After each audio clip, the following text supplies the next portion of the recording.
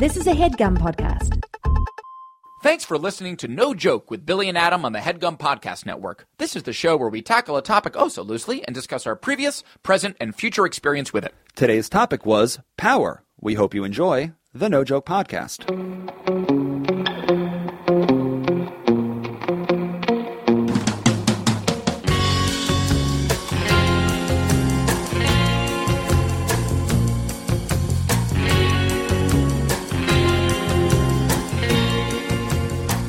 Okay, welcome back. This is the No Joke Podcast. I am Billy Scafuri. I'm Adam Lustig. And it is episode number 59. Yes, sir. We are almost at Big 60. The Big 60. We're going to get those AARP magazines rolling in pretty soon. Retirement age is 65? I think it's at 65. 63? I think 65, although some movie theaters start their senior ticket discount at a hard 55, which to me seems insulting. Wow.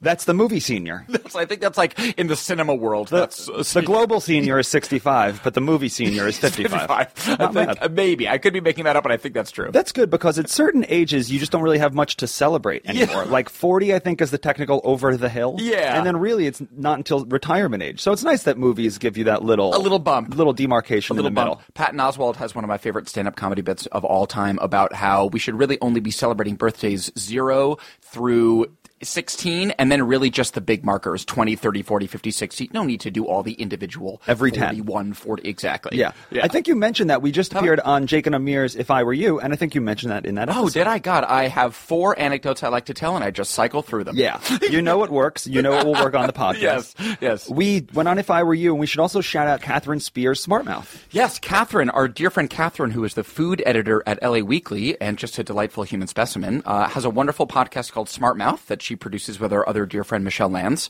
And Billy and I were guests on that podcast a couple weeks ago or so. Yeah. Talked about Cuban sandwiches. If you go to your iTunes page and look up Smartmouth, you'll see that she has guests like Mario Batali, yes. Anthony Bourdain, yes. and Billy and Adam. And Adam. Why? Goofballs. We don't know. Yes, exactly. We don't know. She also had Mike Mitchell from the Birthday Boys, who's hilarious. Oh, okay. Yeah. So it's not just we're not Food just Geniuses and Billy and Adam. And Billy and Adam, okay. Yes, yeah. There's at least one more. Exactly, yeah. That is a really wonderful podcast, though. And yeah, definitely do check us out on that. Yeah. Yeah. So it's episode 59. Yes, sir. The world is on fire.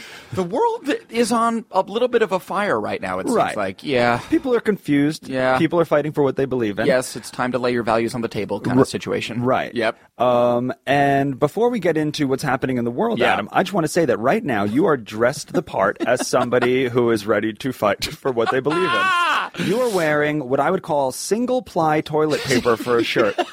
Maybe we'll post the picture when this podcast goes up. I mean, would you call that a shirt? Half ply.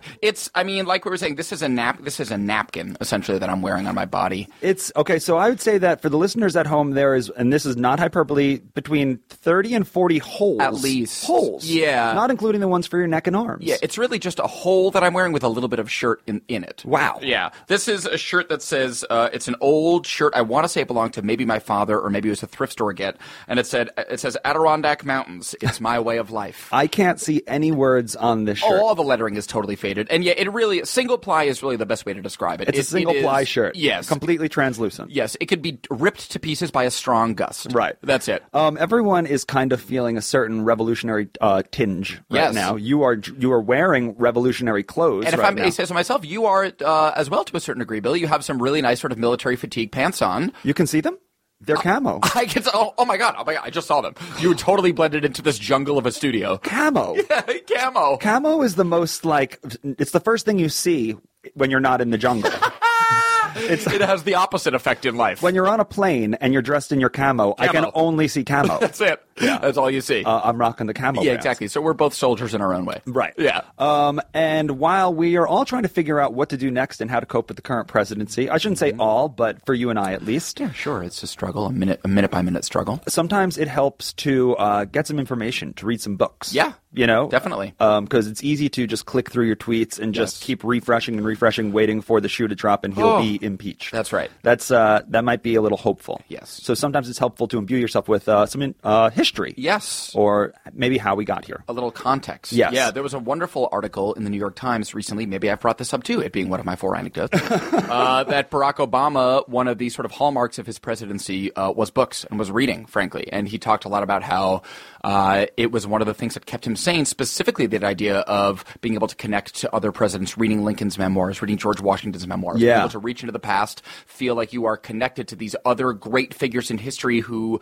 I mean, the club of those who have been leader of the free world and have experienced that kind of power and isolation all at once is a few. It's only a few. Correct. It's just that's a small gang. Correct. So I'm sure that it is isolating to do that.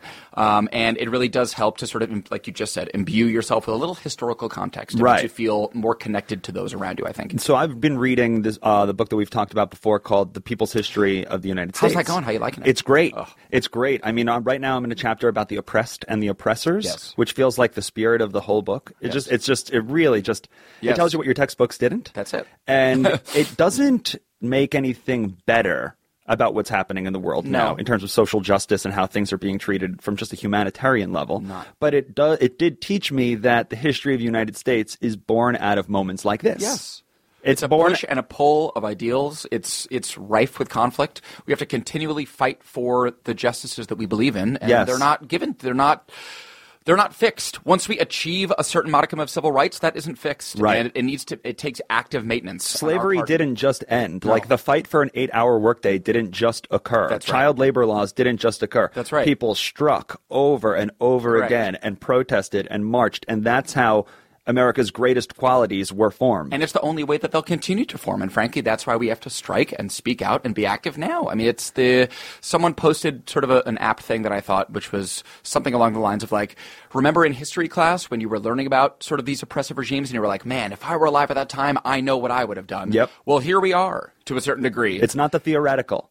It's not a history book. You're living history right now. There's a bit of a moral crisis happening, and it's time and appropriate, and I would say obligatory to examine your values. Yes. And to learn a little history, to be honest with you. And not in a condescending way. I don't know anything about anything, but information is power. Yes. Information is power, and it feels empowering. And we've talked about this, we talked about it in the college episode. I wasn't a good student, but I did want to learn. Right. And so now as an adult, when I find ways of learning, when I want to learn, suddenly American history calms my nerves, because it feels like this is like the first time in history that there was like a real weird axis of evil just like spreading very quickly throughout our government and then saying this is what Americans believe in. That's right. And then when you read that, no, this has been American History 101 and the people fight back, it calms my nerves. It's like, okay, it's just happening now. Yes, same. They say, I don't know whose quote this is, but the arc of moral history is long, but it bends towards justice. And there's zigs and there's zags and there's zigs and there's zags. Right. And child labor laws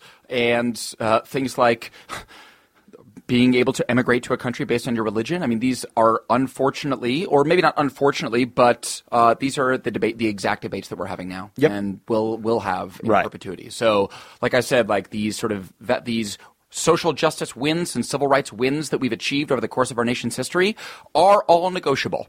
Yep. They're all negotiable. Depends how much you care. Yes. Depends how much you're willing to fight for it. We, as a body politic and as a citizenry, we should stay aware and stay vigilant and stay active to maintain these rights that we value. Yeah.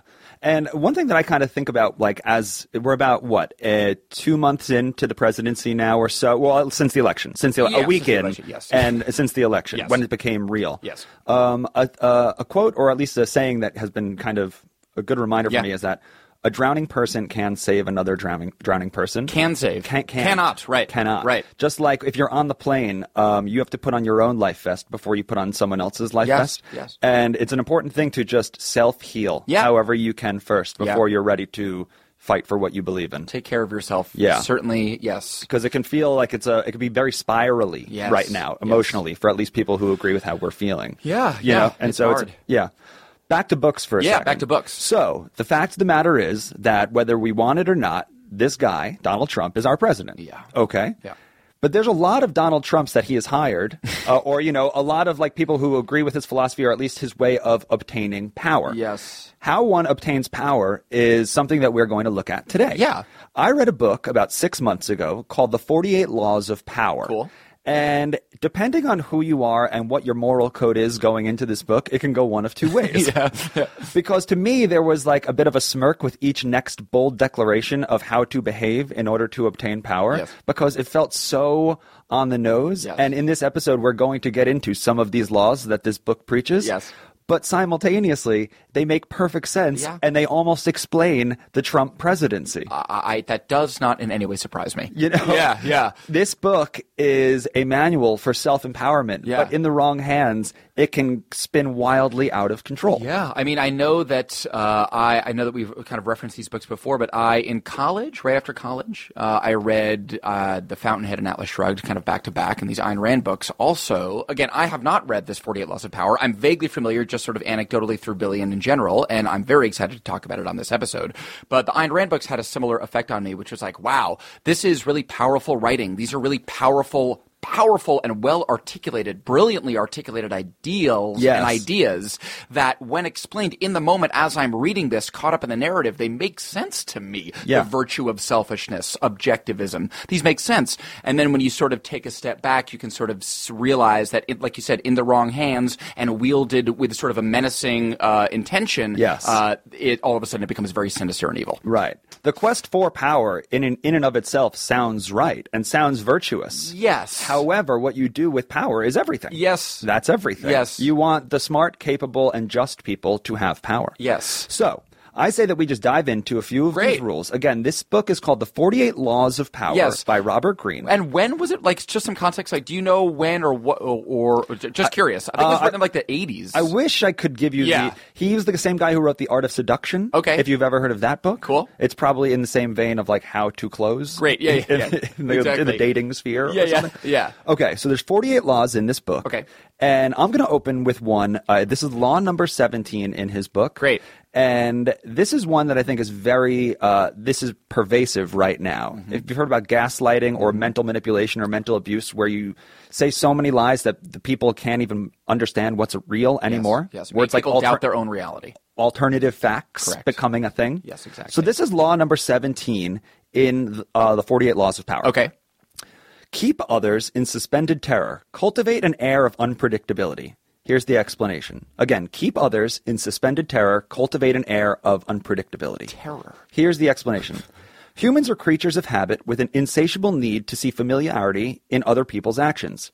Your predictability gives them a sense of control. Turn the tables. Be deliberately unpredictable. Right. Behavior that seems to have no consistency or purpose will keep them off balance. Oh. And they will never wear themselves out trying to explain your moves. Taken to an extreme, this strategy can intimidate and terrorize. Gosh. The 48 Laws of Power by Robert Greene. Oh, baby. Wow. My heart skipped a beat when you read that. I mean, that is, yeah. I mean, I feel like that is one of the more prescient things I've heard related to literally this past week of world events. It Yes. seems like, yeah, to keep people off balance is definitely a way to achieve and enforce status. Yeah. It makes you have the status if you're unpredictable. I think about that a lot about that in sports. Yeah. Because I feel like athletes, there's a certain regimentedness to athletes, almost like in the military. It's like everyone sort of like plays by the rules and does the same thing and very buttoned up. And even in the post-game conferences, they like everything seems to be from a manual. Yep. Like it's incredibly predictable. Yes. And then when there's one outlier, you have Yes. one Ron Artest. Yes. You got one Boogie Cousins. You got one Dennis Rodman who is constantly unpredictable. Yes. Constantly unpredictable. The foundation crumbles. Foundation crumbles, and that's awesome. That's Yeah. awesome of them, and I admire that in them or something. And that's kind of the yin and yang of this book. Right. It's how you interpret these things. Because when we put it over the Donald Trump lens, it becomes very evil and sinister. And like, yes. how dare you publish these things? Correct. But when you put it over your own maybe way smaller goals that you're just trying to like find a good job and you just don't know how to like interview well. Yeah. These rules can be very, very helpful. Yes, I know. It is so hard to have a conversation like this and divorce it from the current sort of like obviously political context, of course. But Sure. like you said, in a vacuum, to try and just as almost like a thought mental experiment, to deliberately divorce it from historical context and really think about these quote unquote laws Right. or philosophies just in a vacuum, just like the Ayn Rand thing, it's like in a vacuum. They have enormous value. Yeah. And they make a lot of sense. I say that we dig into way more power laws when we come back. In the first act break, what do you say we play the most obvious song? Sadly, he met with Donald Trump just after, but we got to play it anyway. Oh, yay. Kanye West's Power. That was Kanye West, perhaps America's most unpredictable pop star, with his song Power. I mean, I think that he is almost Law 17 personified in a way. Yeah. I don't know if he is unpredictable deliberately or if it's just a sort of a whoopsies off his meds issue. Well, but fair enough. I mean, this book is huge in rap culture. Jay-Z swears by this book. Every college football coach swears by this book. I read this book because multiple college football coaches have sourced it as like an important thing that they read to like remember. Because in sports, it's just win, baby. Yeah. And in career, for a lot of industries, it's just win. Yes. You know? There is, and again, I don't want to go too deep down this rabbit hole, because my opinions are frankly not totally fully formed, but I just want to sort of put this out there that I am a little resistant to the idea, just philosophically, that the quest for power is a noble one. I know that it is that this is all under this book is written and we live a life under the auspices and under the assumption that like achieve power, achieve status, achieve power. Right. I am not completely sure that is one of my personal core values. I understand that is and again, I don't want to sort of get into too much whatever. Sure. But I think that is a function of like living in a free market, a capitalist society. Mm-hmm. I don't know if the 48 laws of power really relates in sort of a more socialist atmosphere where people are all deliberately equal and not trying to climb a ladder necessarily. Yes, this book is definitely like a how to be a sociopath. If you have read this book, I'd be very interested to hear how you read it. If you have, really, hit us up at NoJokePod or NoJokePod@gmail.com. Yes. I'm very curious. Yes. The cousin of this would be that Dale Carnegie book, How to Win Friends and Influence People, which was another book written in the same vein of like how to essentially win at business life. This feels exactly in this. Yeah. So what do you say that we just keep going a little bit? Yes. So that first one was obviously on the surface a little scary. Mm-hmm. Whenever you say terrorize. Keep people in suspended terror is suspendedly terrifying. So let's go to another law in this book. This is Law 28. Okay. And this law sounds a little bit more inspiring. Okay. You tell me what you think about this law. Deal. Enter action with boldness. Yeah. If you are unsure of a course of action, do not attempt it. Your doubts and hesitations will infect your execution. Timidity is dangerous. Better to enter with boldness. Any mistakes you commit through audacity are easily corrected with more audacity. Everyone admires the bold. No one honors the timid. This one makes me feel conflicted feelings. Okay. Because, of course, on a knee-jerk level, my initial reaction is, yes, enter action with boldness. Of course, be bold. However, one of the things that we have preached time and time again on this podcast specifically is that self-doubt is okay, failure is okay, to enter into a thing that you don't necessarily feel like you're an expert at is okay. Right. That's where failure and learning happens. Right. However, I don't know if that necessarily relates to boldness.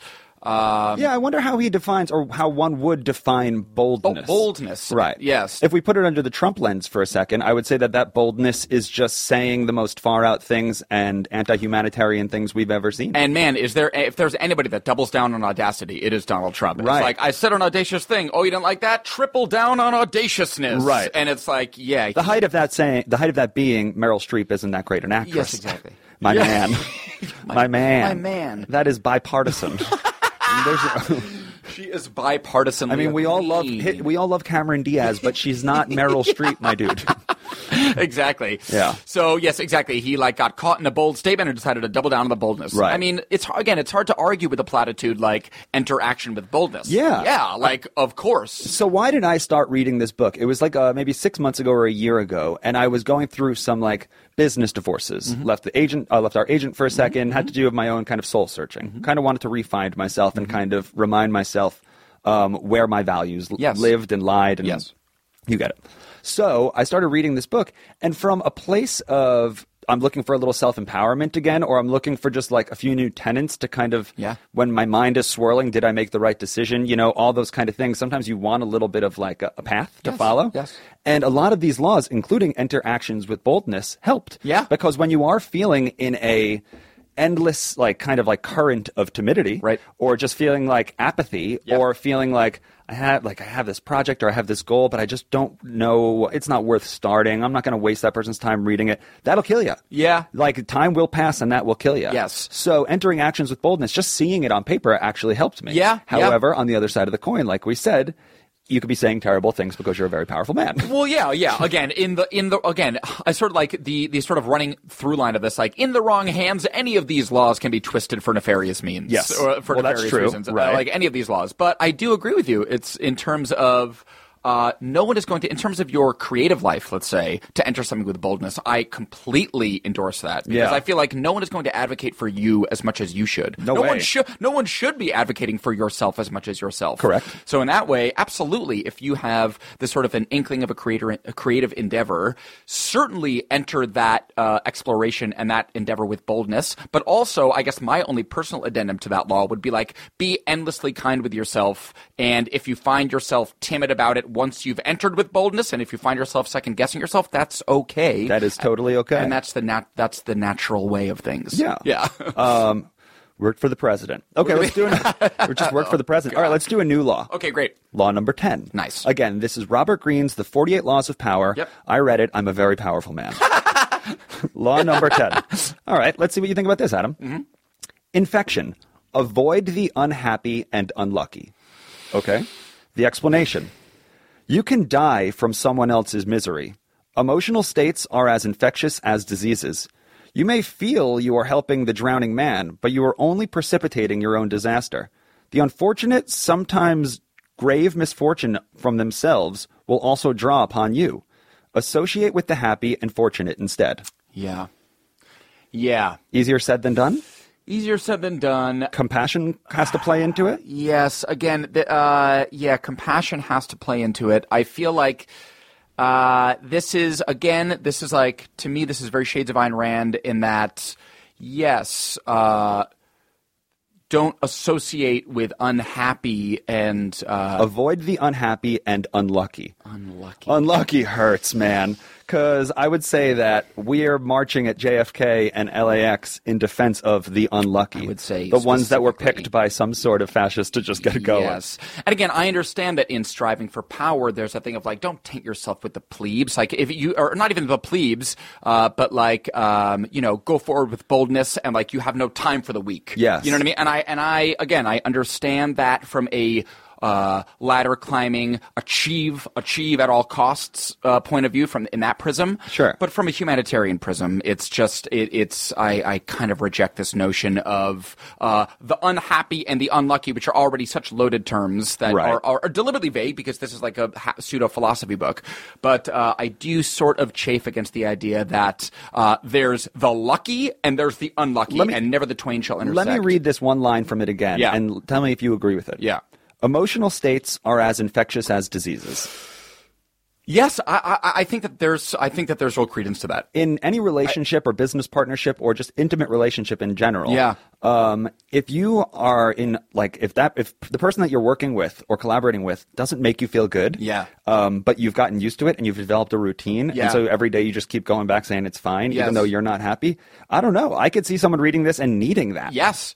Truly needing that. Absolutely. I mean, I think that is true in terms of emotional states being infectious. Right. That is for sure the case. Right. And I understand from the perspective, or at least I think I understand from the prism of this book, being like, if you are striving for power and you find yourself surrounded by people who aren't or are bringing you down, divorce yourself from them. Sure. Cut the cancer. Cut the cancer out. And like, again, hard to disagree with that. And in many different contexts, I'm sure that is applicable. Right. But this notion of lucky versus v unlucky or fortunate v unfortunate, I reject that particular duality and that dichotomy. But emotional states are infectious. And if you're hanging out with a bunch of sad, unmotivated, depressed people, you will inevitably become sad, unmotivated, and depressed. I don't doubt that. Okay, so we've done a couple laws from the Laws of Power book so far. I'd say that we lighten the mood for a second. Okay, great. We know, basically, we've said a few of them. We get the general tone of these. They're very kind of dramatic. Yeah. And they use big, like, intense words. Epic. And it's usually about, like, defeating something or someone. Yes. Let's each write a law. Oh, okay, great. Let's each write our own law. Good. We don't. I say that we can put our own spin on it, though, if we want. Okay. Let's say that we get to make laws 49 and 50. Okay, great. Okay. It can be any sort. It could be a happy law. It could be a law that you use in your life that you have somehow obtained power with. Okay, great. Maybe it was a schoolyard trick or tactic that you obtained power with. Okay. Whatever it is, Law 49 and Law 50. Okay. How do you feel about doing it now? Do you want a little time to marinate? Ready. Wow. So you're going to take Law 49? I'm ready for 49. Is this the Alaska of laws, or is this the Hawaii of laws? Oh, that's a great question, Billy. Which one came first? Ooh. That will be the cliffhanger going into the third act. Alaska, the Hawaii of laws. You listen to No Joke for big reveals. One being, we're going to find out which one was 49 Which and state 50. we got first. Yeah. All right. So you're maybe Alaska. Okay, this is maybe the Alaska law number 49 of power. Always mock yourself first. You are always so good at these games, Adam. You are so good at these games. Go on. Always mock yourself first. Yes. And then if I had to sort of write the text that would go under the heading of the law, sure, by all maybe means. it would say something along the lines of the greatest path to achieving power is perhaps through self-deprecation. If you're on the bottom, no one will see it coming when you rise to the top. Oh my God. How did you just do that? How did you do that? I think that might be my platitude. I would never ask you to repeat that because it was so perfectly well said. I'm just so glad that it lives in audio podcast form. Yeah. And again, that's my personal law. I've known you intimately for 12 years, Adam, and I've seen you do it, and you win over people so quickly. Yeah. Once you say that I don't take myself seriously, now the whole situation in this room can take itself a little less seriously. Yes, exactly. And what the secret implication is, like this sort of like by saying A, you mean negative A. By saying don't take me seriously, I'm worthless. What you're saying is take me seriously, I have worth. Yeah. And so like that is what is also being wrapped up in that sort of sentiment, and not in a manipulative way, because I am truly self-deprecating. I only ever focus on my flaws and my shortcomings. So it's not a manipulative tactic, but but at the same time, I think that it is a means to achieving quote-unquote power. It's also a well-rehearsed act. Yeah. And I don't mean that in an act way. I guess what I mean is that, like, you've done it. You've done it for so long, and I've learned it from you, and now I do it too. It's like I know that sometimes if you're just meeting somebody, if you just take a little, like, put a joke on yourself first, it frees up everything. Yes. It's a very smart play. Yes. because I personally, and again, I'm revealing all of my biases here, but I get very suspicious of people who are filled with self-confidence and where I perceive self-doubt to be absent. That is one of the things that is like a big red flag for me. True. It's almost a non-starter. If you are 100% confident and 0% self-doubting, I can't know that. I don't know what that human experience is. Right. Yeah. I mean, this is what Eminem did in 8 Mile. Wasn't that his trick? Instead of like the self-depreciation thing, in the final rap battle, he said everything that the guy in front of him was going to say. Exactly. And then it was over. There's nothing left to say. I mean, it's also a very classic, like, stand-up comedy trope to, like, go up there and make the first thing you say the thing that you know the audience is thinking about you. Yes. It's like, get ahead of it, say the obvious funny thing about yourself that you know they're thinking to, like, clear the air and, like, put yourself on the same page and sort of level out the status, frankly. And to, frankly, take the power back. Yeah, exactly. It's a good trick if you're giving a speech at a wedding. Yeah. First joke about you, exactly. And then you could say whatever you want about everybody else. Poke fun of yourself. Exactly. Yeah. It does give you license. Yeah. When you tease yourself, A, other people can tease you, which endears them to you. Yes. And B, you can tease others. Sneaky power. Sneaky power. Great. Yeah. Second act break. When we come back, we will say the Hawaii of laws. Or possibly Alaska. And we'll find out which came first, the Alaska or the Hawaii. Great. We'll be right back. Thanks to Squarespace for sponsoring the podcast. Thank you, Squarespace. Squarespace, if you didn't know, provides beautiful, award-winning designer templates for websites. Yep.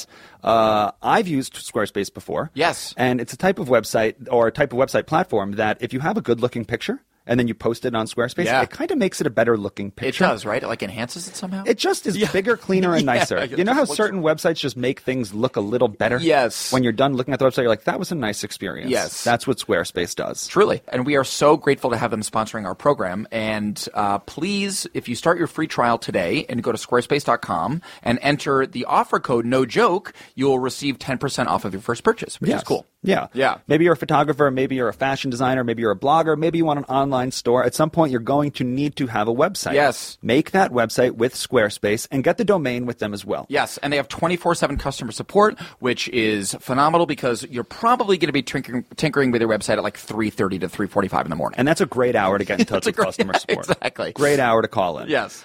So once again, if you go to the website, squarespace.com, and enter the offer code NOJOKE, you will get 10% off of your first purchase. Tell them we sent you.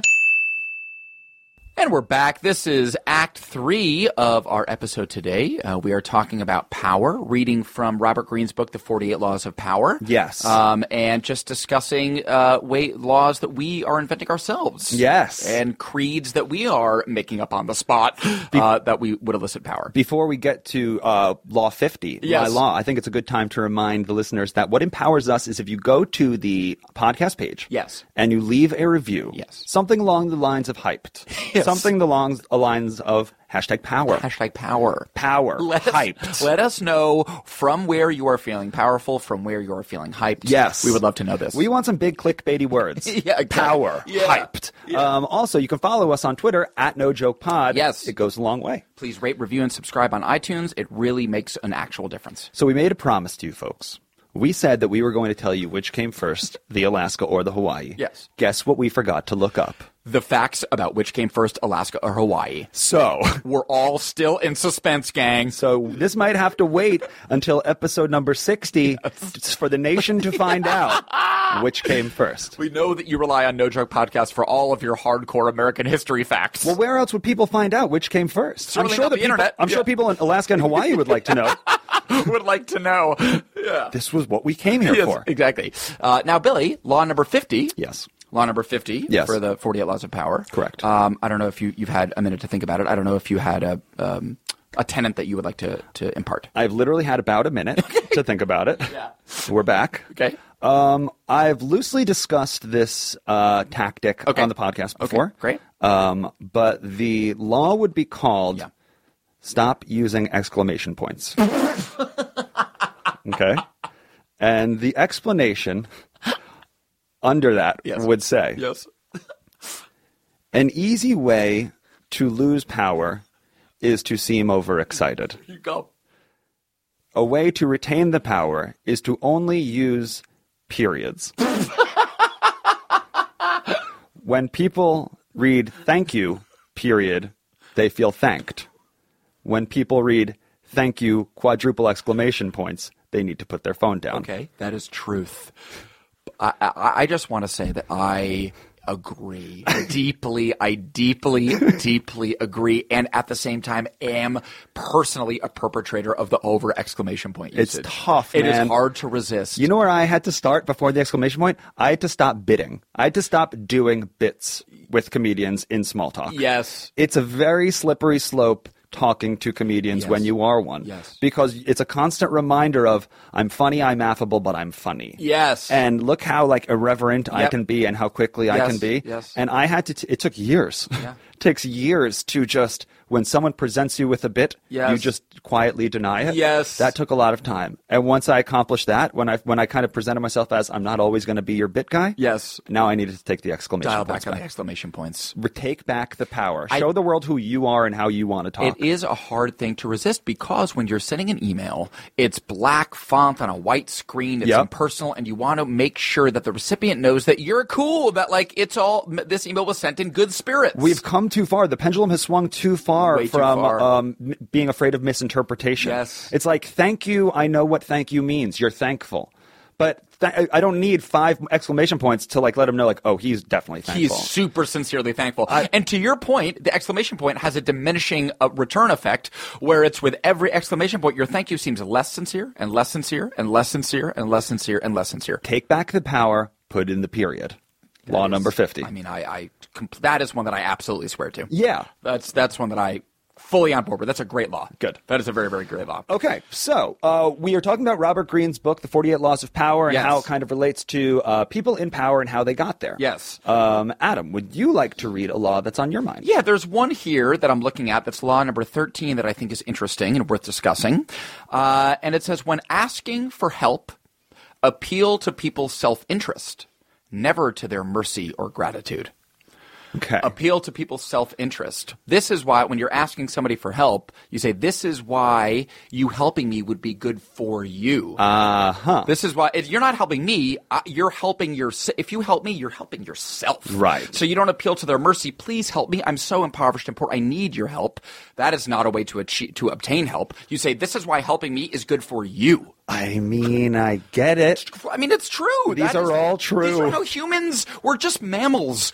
Right. We're mammals. We're evolved mammalian creatures. We are self-interested at our heart, no matter how altruistic and loving and giving and generous we are as individuals. We're self-interested mammals interested in surviving. Yes. Food, water, shelter. Right. We're still just mammals. Comfort. What makes us feel like this will provide me comfort? You know? Yes. So, I mean, like, again, it's a book like this is funny, and the Ayn Rand thing too is funny because it is a little cringy to like have human endeavor and the way that humans manipulate each other so boldly stated. Yes. And it's like, yes, we do all do this to each other all the time. These are the micro negotiations of power that we do every minute. This was every largely day. my experience reading this book, and it's like one of those like 500-page like small font dad It's books. a tome. Yeah. It's like just a big orange cover, and like if you're like a 9-year-old, you see it on your dad's desk, you're like, who would ever be interested in this book? Exactly. Yeah, I know. But reading it every time, I would just be going through another law, and these laws are like then rooted in historical facts. Yeah. So a little bit more about the book. They declare a law, they give a little blurb about how it works, and Right. then it's a history book. Yeah. Then they talk about art thieves that did this, Yeah. and huge regimes, Yeah. and Alexander the Great, Yes. and how, like the king's servants would overthrow the kingdom, and Yes. things like that. And it's like, so then these laws kind of come to life. Yes. And so when you read all that followed by the law, it all just starts all to make makes more sense. sense. And it also, I start to feel like, oh, I've experienced all of this in my daily life too. And in the minutia too. And I'm not Hannibal or Julius Caesar or Alexander the Great. I'm Billy, comedy writer, and I acknowledge and identify these power struggles and power dynamics every day. Yeah. And I guess if I just want to say another thing, which is like all this achieving power, striving for power, all of these laws and just the whole philosophy is rooted. There's an adversarialness to it, of Yes. course, that's baked into the very premise of achieving power. It's as if you need someone or something to either be working with or against. Specifically against. It's like you identify. There's a whole ally versus enemy thing that's baked into this. How to trick your enemies. How to win over your enemies. Right. There's a very confrontational, adversarial nature to this, which makes sense to me. Why somebody like our president or other people who are obsessed with achieving power seemingly at all costs at the expense of other people's humanity, I understand why they would get off on a book like this. But it's fascinating because for me, when I was reading this book 6 to 8 months ago, my enemy wasn't a person. Mm-hmm. It was like a thing, like an unquantifiable thing. And it was probably whatever was like holding me up. Mm-hmm. It was like an internal thing, and that thing was the enemy. Yeah. Like self-doubt, perhaps, was the enemy. Yeah. And then when you put that lens over it, suddenly it like helps in all these other ways, you know? It's just how you choose to interpret it. Yeah. Speaking of enemies, though, yes. you say that. Yes. And here is the most blatant version of it. Okay. And this is why I think that college football coaches get off on this book. Yes. This chapter is called Law 15, found on page 107. Okay. The chapter, the law is, crush your enemy totally. Crush your enemy totally. Fucking brutal, man. Great sentence. Brutal. Great sentence. Yeah. All great leaders since Moses, I have questions about him. All great leaders since Moses have known that a feared enemy must be crushed completely. Sometimes they have learned this the hard way. If one ember is left alight, no matter how dimly it smolders, a fire will eventually break out. More is lost through stopping halfway than through total annihilation. The enemy will recover and will seek revenge.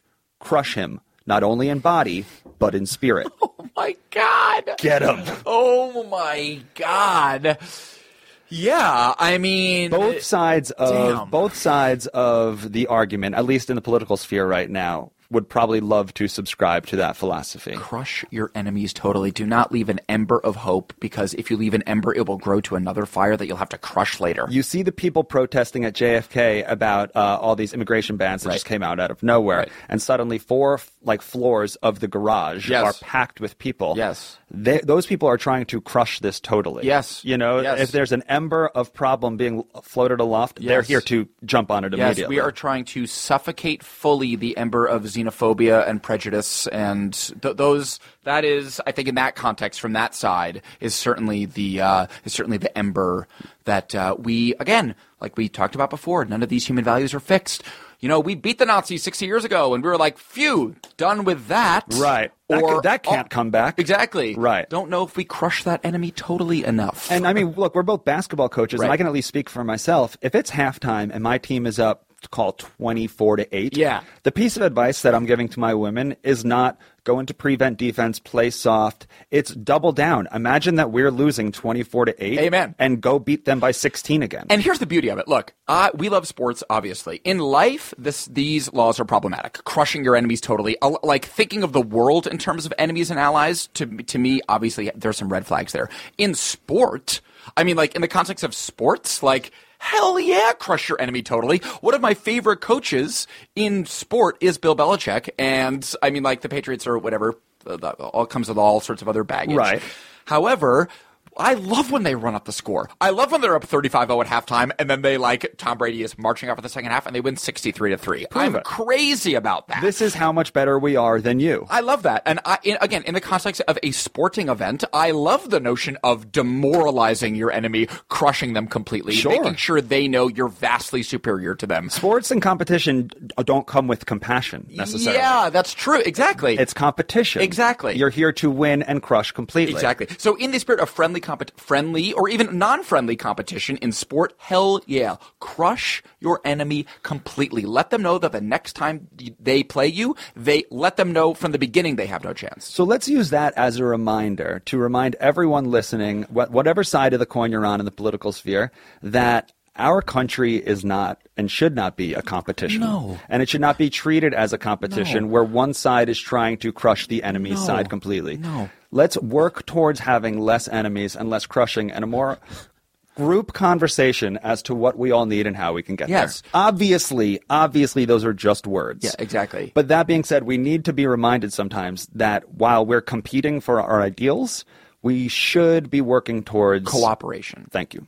And if the people in charge are not capable of using their power correctly, fight back. Yeah. Do what you gotta. Yes. This is your country too. Absolutely. Amen, Bill. Okay. Yes. That's the power episode. Nice. I feel legitimately more powerful. I'm flexing as we speak. Okay. You are flexing. I can see through your translucent shirt.